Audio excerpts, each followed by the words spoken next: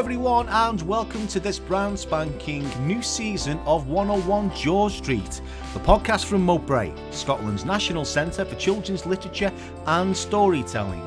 My name is John Malloy, and I ask you to join me as I delve into the worlds of creative learning, children's literature and storytelling. Kicking 2021 off with a bang is none other than author and editor Joan Haigh. Joan was born in Zambia, where, in her own words, she was weaned on avocados and stories. She has travelled and worked all over the world and now lives in the Scottish borders. Last year, her debut novel, Tiger Skin Rug, was published by Cranachan Publishing. At the height of the 2020 lockdown, Joan edited Stay at Home, a collection of stories from writers from around Scotland, all focusing on young people living through the lockdown. This year, Joan will soon publish her new book, Talking Histories, 150 Years of Speeches. Joan, welcome to the show. Joan, what's your favourite children's story and why? Right, well, I find favourite questions very difficult because every time I say what my favourite of something is, I think of 10 things or more sometimes that answers I could have given, and I always end up feeling bad that I didn't choose one of the other ones, and then I get in a pickle because I can't decide what my favourite is. And from childhood, I think this is a lovely question because it's forced me to think of all the lovely stories that I heard when I was a child and the books that I was lucky enough to have read to me and that I read.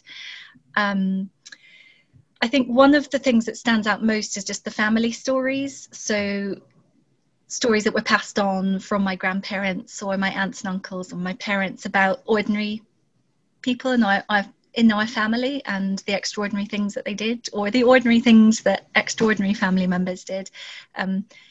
They really sparked a lot of imagination, and I think there's nothing quite like sitting around in a family group and laughing at something that someone's done decades before, and it's just I think for a child that's a lovely connection to have with generations before.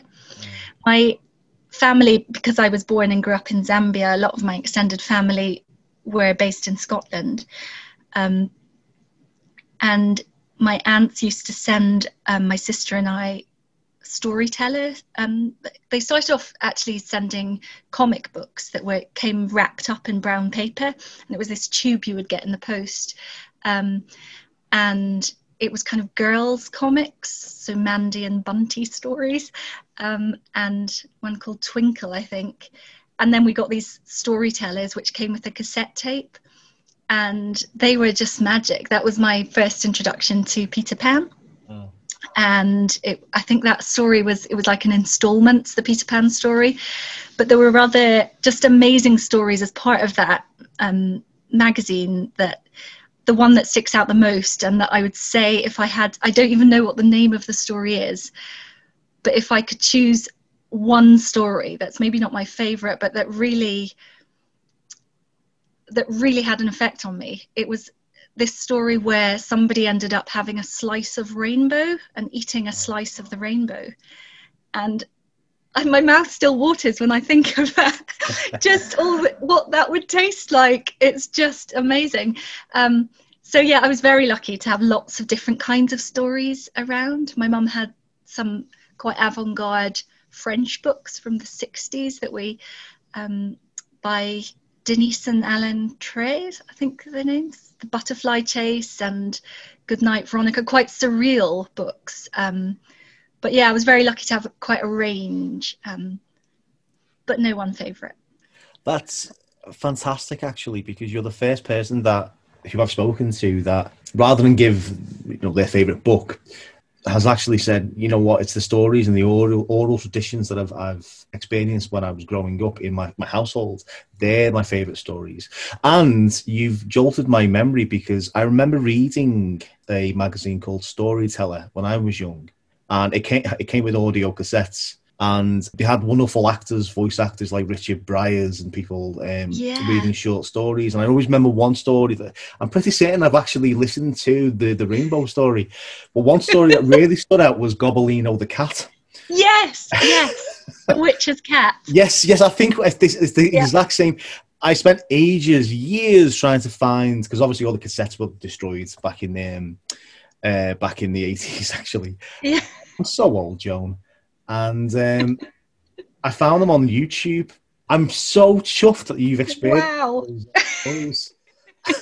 That's brilliant. I did have a little bonding moment with Alan McClure, because he'd also had an experience when he was younger listening to storytellers. And I wonder that there must be lots of us out there.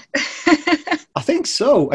According to the YouTube page where all the stories were actually uploaded, so many comments was like, oh my god, this is the soundtrack of my childhood back in the 80s. Amazing. I think we're all out there. I think there's a community there. What's lovely is my two boys and my nephews, actually, when they go to visit my parents kept hold of the cassettes. So my own children have been able to listen to the storyteller cassettes when they go and visit their grandparents, which is really lovely. Your debut novel, Tiger Skin Rug, what's it about? So the story is about two little boys, Lal and Dilip Patel, who come over from India to Scotland with their family, and so that's their parents and their grandmother, and they come from quite a modern India to quite an old, cold stone house in Scotland. And although they arrive in summertime, it's very grey and drizzly, and the boys are very homesick. The house that their parents have bought is quite a grand house that has furniture in it and old things, ornaments and things in it. And one of the things that is in the house is an old tiger skin rug. And it's quite a haunted feeling that particularly the older boy Lal gets from the rug. The younger brother Dilip starts to confide in the rug and tell it the rug his worries and cuddle up to it and tell it his secrets. And there's something magical about Dilip's whispering to the rug, and when he whispers to the tiger skin rug, it starts to come to life, and it tells the boys that it has a promise that it hadn't kept in life, and it can't rest until it keeps this promise. And if they help it to keep the promise, then in exchange the tiger will take them home. So they go off on this journey with this magical tiger. The two main protagonists come from an exotic faraway land and then relocate to Scotland. You come from an exotic faraway land and you relocated to Scotland. Was there an element of bringing in some of your experiences on some degree to inform your writing in the book? Yeah, absolutely. I think growing up as I did in the tropics and then I came over to Scotland when I was a teenager and was quite miserable, actually. The difference, not just in climate but in culture, and it was quite a shock, and it took me a long time to settle here, and I think I wanted to tell that story without it being about me, but it's also just what I knew to write about, I suppose. Also my work, so I work as an academic, and most of my research has been into ideas of home and belonging and place and heritage. So I think I brought a lot of those themes about migration with me, and the studies that I've done have never been particularly about impoverished families or families that have come from a crisis zone. They've always been stories of a range of society and different minority groups. So I didn't want to just write about a kind of, well, I suppose there are refugee stories out there, and I think they're hugely important and there needs to be a lot more of them. But I was fairly traumatized by my own journey as a child, and from moving from place to place. And I think it doesn't have to be from a difficult kind of political circumstance that a child moving from one place to another can feel a sense of trauma. And so I wanted to make the character just a kind of ordinary kid from an ordinary modern middle class family moving from one place to another. And yeah, I think my own experience really helped shape that. In fact, my husband, the first draft that I wrote, he was in stitches on the floor, and it takes quite a lot to get Lawrence to be, you know, in tears with laughter, but he just thought it was absolutely hilarious, the number of references to drizzle and rain that I had, because that was obviously my overwhelming impression from childhood of Scotland, was just this grey drizzly rain, and I just put it all into the first version of the book. And yeah, I had to edit there's quite a lot of rain in it still, but I had to edit quite a lot of that out. But it's good that you're writing what you know, and there is a lot of rain in Scotland, which is great, and that's one of the reasons why we love it so much. The book also has quite a strong central message about preserving nature and the natural world, which I thought was brilliant. It certainly comes through when you read the book. How important was that message for you to communicate to the reader? Yeah, so I actually didn't set out to have a theme of conservation at all. I suppose my feeling about the rug, when so I should maybe give a little bit of background. My aunt Lillian had given me the idea of the rug. She had always been intended to write a story for her nephews and nieces, and it was called Tiger Skin Rug, the story that she had in mind. And I think it was a wildly different story to the one that I've written, but the essential kernel, if you like, of the story was that there was a tiger. There was some kind of mystery or promise. It involved India somehow. We're not really sure. She never wrote it down, and when latterly I tried to ask her more about it, she had developed dementia and didn't really remember much at all. So she did write something. I sat down with her and we talked about it, and she wrote down some ideas just over and over, and they weren't really about a tiger, they weren't about India, and they just didn't reflect what I think the story she'd had in mind was going to be. But she'd passed this idea on that was just too good to be lost. And so when I came to start writing my own story, I took that idea, and I think because I'd always thought of the tiger because it was my Auntie Lillian's story, it was an older story. So her ideas had been about just wartime, and, you know, the rug seemed very old. So when I got the idea and started writing, the tiger skin rug was something to do with, you know, colonial hunting, or, you know, it was an old rug. But actually, for my characters, I wanted to write a contemporary story, and I wanted the promise that the tiger had to keep. I wanted that to be relevant to the characters that were alive in the story.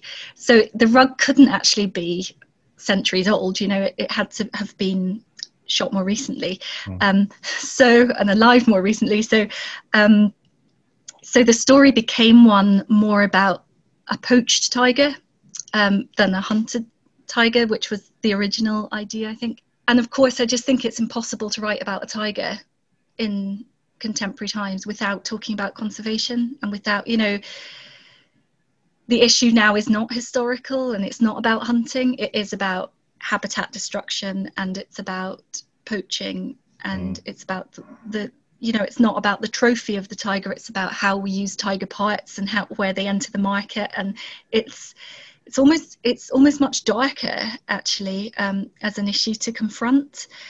And I didn't really want it to overpower or weigh down the story, so I tried not to be didactic about it and, you know, give a lesson on conservation or anything. So it is, I think, a little bit of a background throughout. If I am kind of didactic in the book, it's probably more to do with the theme of home and belonging than it is about conservation.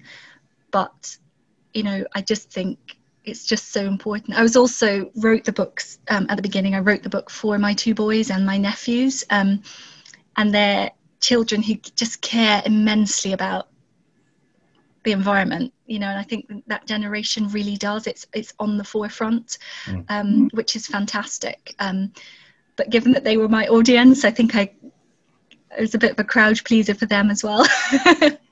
Brilliant. And I have to say, this idea of your you getting inspiration from the previous generations of your family ties in with what you said about the stories being passed down to you through the generations, but you're also getting inspiration for these new stories as well from your family. That's fantastic. It is. It's very special. I think that my Auntie Lillian was just such a supreme storyteller. She really was so talented at oral storytelling. And we had ghost stories, we had shaggy dog stories from her, we had all sorts of tales from the war, and it was so I don't know, just exciting to think that she had a story that she was going to write down, that she thought of. She dreamt it up quite early on in the 50s or 60s. I think she'd had this idea for this story and was always going to write it. And it was just, I'm not sure that mine is a patch on what hers would have been, but it's just, the idea was just so magical. I just couldn't really let it go. Now, Joan, I know that you live in the Scottish borders, but originally, as you said, you grew up in Zambia. Do you think those experiences growing up in Africa has shaped you in your writing? Yes, I do. There's two ways, I suppose, multiple ways of answering it. I suppose there's how I write, but also why and what I write. And I think that idea of what I write being about my experience of moving from a tropical country to a colder northern climate. But knowing that, having lived that experience, I think it's not just about the culture, it's very much about the landscape and the connections. And I think having moved through that myself, it's definitely shaped my choices in what I write, because I write very much about place and landscape and identity and home. And I'm working on a different book at the moment, and I'm forcibly trying to get away from those themes. I just seem so drawn to that, and it's not because I want, again, to tell my story particularly. It's just that I feel there are so many children out there who will have similar experiences, and I'd just like to help them work through it. And I think that's quite important to me. I was helped by books so often as a child, and if I could pass that on, I think that would be really wonderful. But there's also the how I write, and I would love to think that some of the rhythm or the place references and the kind of variety of vocabulary that I've got from my experiences in Africa have really helped how I write. There's also, going back to the idea about the conservation and how much I wrote it into the story. I think a lot of African folk tales that I grew up with were stories first and moral tales second. So it was sometimes less clear. So it's not as obvious in a way as Grimm's fairy tales and a lot of the European stories, that the moral is sometimes quite deeply hidden in African tales and folklore, at least in Zambia. So there's a story, and then there's this moral behind it, and it takes some puzzling out. Sometimes it's more like a riddle in many ways. So sometimes you end the story and you're not sure what you're supposed to take away from it. And I really enjoyed that, actually, growing up, that you kind of were left thinking, I'm not sure what that was, what lesson I'm to take or lessons are to take away from that. So I like that kind of slightly complicated infusion of morality into a story, where the story and the adventure is the thing that comes first.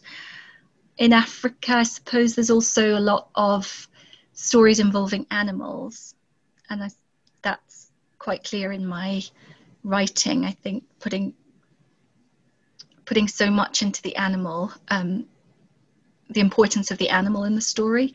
The book that I'm writing next also features an animal and a bit of magic. So I think that space between reality and unreality is very strong in African folklore. So I think it's definitely affected. Kids like ambiguity, and they like. I've noticed this with particularly young kids. They like being able to work it out for themselves. And if you try to spoon feed what the moral of the story is to them, they switch off, or at least they listen to the moral and they go, "Oh, okay." But because they haven't had to work for it, they haven't had to just thought through, okay, what does this mean? It doesn't quite have the same effect sometimes. Whereas if you leave it open, Roald Dahl used to do this quite a lot actually in his stories. The heroes were always a little bit ambiguous, and the villains were always a little bit ambiguous, and it allowed the young person, the young reader, I say young, any age reader, to work out what the moral is. Because once you've worked for it and you've got it, it's yours. Yeah, Roald Dahl is quite a good example of that actually. Some of the darker themes of the story that just don't confuse a child necessarily, but just make them, just complicate the kind of dual good versus bad. Yeah, there's a lot of that in African storytelling, I think, kind of layered. I was also interested when you said about this idea of being an individual between two states, between two different locations, and identity being really important. I used to teach in an international school, and the kids that I taught, all of them were multinational. Never mind, they had one. Some of them were dual nationality, but in their heads, because they travelled so much, and some of them had lived in 6 countries by the time I'd teach them. Their perception of the world and their outlook is completely different. They have a much more internationalist worldview, but at the same time, they sometimes would struggle about where they fit in that world. And I think that is an important thing that doesn't really get examined that much in writing. Is this idea of, again, it's ambiguity, but it's an ambiguity of identity, of trying to work out where do you belong. Yeah, I think that's something that I think a lot about, because I'm so often misplaced, and my accent doesn't reflect. My mum has a very strong Glaswegian accent. My dad has a Fife accent, and I was born and grew up in Zambia, and then we moved to the South Pacific, and then from there came to Scotland. My parents now live in Spain. So in terms of where other people perceive I'm from, it's often doesn't match onto where I think I'm from. In Scotland, a lot of people assume I'm from England. I go to England, people have no idea where I'm from. And I went back to Zambia to do research for my doctoral thesis. I went back for quite a considerable amount of time, and my family and friends there didn't really feel that I belonged there, even though my sense of belonging was very strong there. I'd left, and so there's a lot of questions about authenticity and where, we like to know where people are from. We like to place them, and we like to put people in boxes and we understand them that way. And I do have a really strong resistance, I think, to labeling people. Oh. But part of that comes, I suppose, from me not really being completely comfortable with the labels that I've been given, or that I've given myself over different, and I think labels can change as well. And I think, there are a lot of stories of children who've had, these multicultural experiences, kind of third culture kids or expatriates that, from all different countries, going to all different countries, who have amazing stories to tell. Joan, I know you are passionate about small and independent publishing in Scotland. Why does it mean so much to you? I am very passionate about this, and I hope I can articulate my thoughts on it, because when I first thought about having my story turned into a book and published, I knew nothing about the children's publishing industry, the kind of background workings of it. And when I sent my manuscript off, the first place I sent it to was to a small independent publisher. I chose them because they seemed friendly. I liked some of the books that I'd come across that they were publishing. I'm with Cranachan Publishing. I'm not a hugely confident person, and it felt less intimidating to go to them than to try the agent route and the big publisher route. But I really have since learnt what a challenge it is for the small independent publishers. And several people with all the, I think, the kindness and best will in the world have said to me, oh, your story is great. You know, did you never think of going with an agent or going with a bigger publisher? And I tried 4 or 5 agents at quite an embarrassingly early draft stage. I cringe when I think about what I sent them. But several people have now said, oh, you know, you could have sent this, started at the top and, you know, and worked your way down to to an independent. And I'm quite passionate about changing that perception, because I don't think of it in terms of a hierarchy at all. I'm a full supporter of, you know, big publishers, and there's quite a few conglomerates out there. They're doing amazing things. But for me, it's not a hierarchy. I'm not against them, but I am particularly for the small publishers, because I think being up against these bigger publishers, they just face so many more challenges. And one of them is this perception that they're somehow there's a hierarchy and they're not at the top of it. And they're doing amazing stuff. They're producing so many great stories and books and high quality stories. And I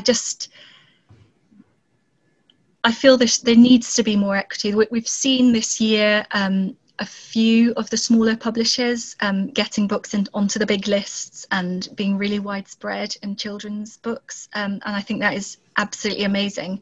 But we have to remember that their success this year has come because those particular publishing houses had an injection of funding. And there has to be that injection of funding into the smaller publishers in order for them to compete at on a level playing field. So for me, it's a lot about the equity of the industry, and I care about that. I'm kind of the person who always goes for the underdog anyway, but I think it's it's an issue of equal opportunity, I think, and recognizing that what small publishers bring to the table is so important. It's, for me, and particularly with what I've seen the Scottish publishers do, it's a lot about diversity, and that, you know, the capacity of the big publishers to engage with diverse voices is huge. But actually a lot of the small publishers are already doing that in really significant ways. And for them, it's about the local diversities that they're representing. So, you know, Scots Language, for example, and it's things sometimes that the big London-based international publishers might not see any market potential in it. So they're not going to select those stories. But actually, Scots Language stories, stories about the socioeconomic differences in Scotland, or a refugee story set in Scotland, the Titanic from a Scottish child's perspective. They're just amazing diversities that small publishers in Scotland can represent, and they do represent, and they just give a voice to this wide range of voices that would otherwise be under or unrepresented, I think. And I think that's a huge thing to celebrate about small publishers. And again, it's not because I'm against the bigger publishers. I've got one of my next book is with Templar Bonnier, which is a big company, and I'm absolutely delighted with that. But I do think that the smaller publishers should be celebrated and also perceived differently. I completely agree, and I suppose one of the benefits of having small publishers in Scotland and the UK as a whole is that they can be a lot more reactive to what's currently happening at the moment, and they can instigate works of collaboration amongst writers that addresses a particular issue. And I'm leading on here to a project that I know that's very close to your heart. You edited a book called Stay at Home at the height of the 2020 lockdown. It's a wonderful collection of stories that deal with the issues of being a young person and lockdown. Maisie Chan, I believe, who's our resident writer in residence, contributed to it, which was brilliant. Could you tell me a little bit about that project and why you decided it was important to act then? Yeah, so it came out in May, and you're absolutely right, it was Cranachan's ability to be dynamic and just take it on and, you know, really turn it around. We did it in 4 weeks. And that was really credit to Anne Glennie at Cranachan, just seizing the idea, reworking it with her, you know, sprinkling it with her magic, and then us very quickly moving to pull it all together. I think for me at the time, it was very much to do with how lucky I felt I was, and in particular how lucky I felt my children were. We didn't have a big house, but we had quite a large outdoor space. So we lived on the edge of a hill. So my children had access to the hill and to a patch of woodland. And although that being inside was had its frustrations, they could just go outside whenever they wanted, and I just felt that was so lucky. I was also in the position where I could do some homeschooling work with them, so I just felt that not all children were that lucky, and I just felt this huge compulsion, I suppose, to do something about it. The children were just absolutely brilliant. You know, they were going out every Thursday and clapping for carers. They were making rainbows to stick on windows. They weren't seeing their friends. They were washing their hands like crazy. They were doing all these amazing things, and, you know, coping or not coping, they didn't have a choice. They were just told to do something by the adult world, and they were just doing it. And I just thought we needed something to say thank you to them and to help them work through it. And because it coincided, I think one of the things that Cranachan wanted to do was get it out really quickly, knowing that it would maximise the number of children that it could reach, because we still had that summer term where teachers would be leading the children over various online platforms. But because it was an ebook and it was free, we could distribute it really widely. And I understand that it has gone really widely. We've had lots of positive messages from all across the UK about it, saying that it's really helped, and it continues, I think, to be relevant because the pandemic hasn't gone away, and also children are able to use it to reflect on and laugh at some of the experiences that were going on.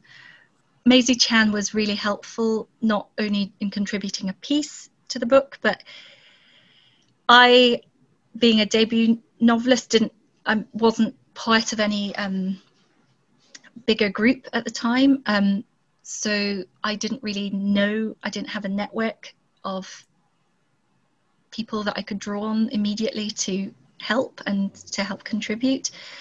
So I started with the Live Literature database from Scottish Book Trust, and I just put in the filters for the age range and I just invited everyone who came up on that. I asked Maisie Chan, knowing that she was involved with the Scottish BAME writers group, if she could help me, which she did. And so I went through various other routes as well, and found we've got Rama Mundare, who's up in Shetland Islands, and we also have what Maisie brought as well, which was so wonderful, was from that group. It's that the book is very well established writers in Scotland, right down to new writers who this is their first publication, is a contribution in the Stay at Home anthology, and several of those names came through the Scottish BAME group, who And I think that's wonderful because it's a variety of not just of kinds of stories. So there's poems, there's little scripts, there's diary entries, there's short stories. So there's a real variety in the anthology of that. But there's also a variety of levels of, you know, who people, I think, you know, most people hadn't heard of me.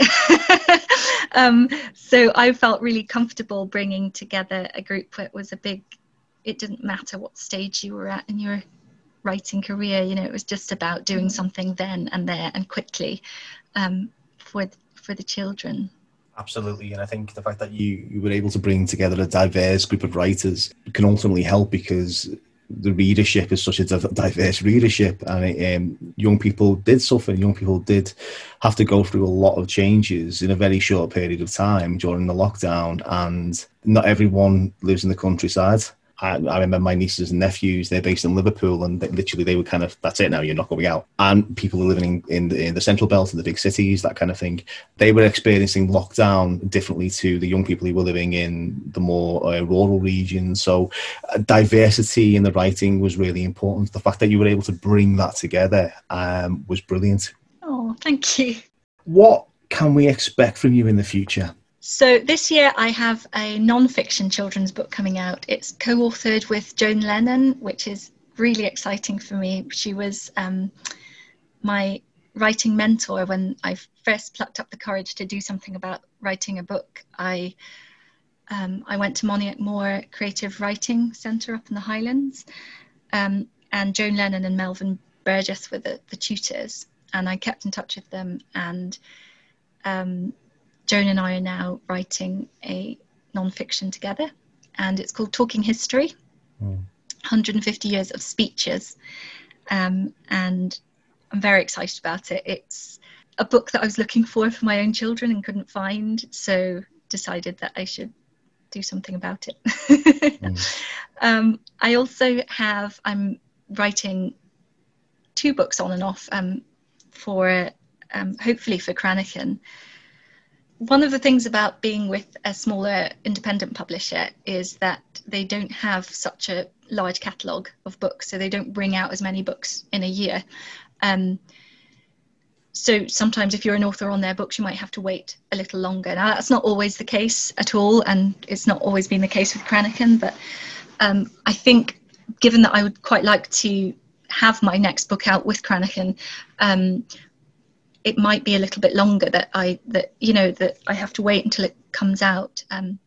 But again, that's back to my values of kind of small is beautiful, slow living.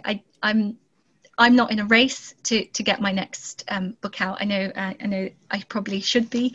I do have this lovely non-fiction coming out, and I am working on lots of other things. I've got some ideas that I would love to pitch for younger children as well, but the novels that I'm writing, I'd love them to come out with Cranachan Books, and they are, again, I think I mentioned earlier, they're about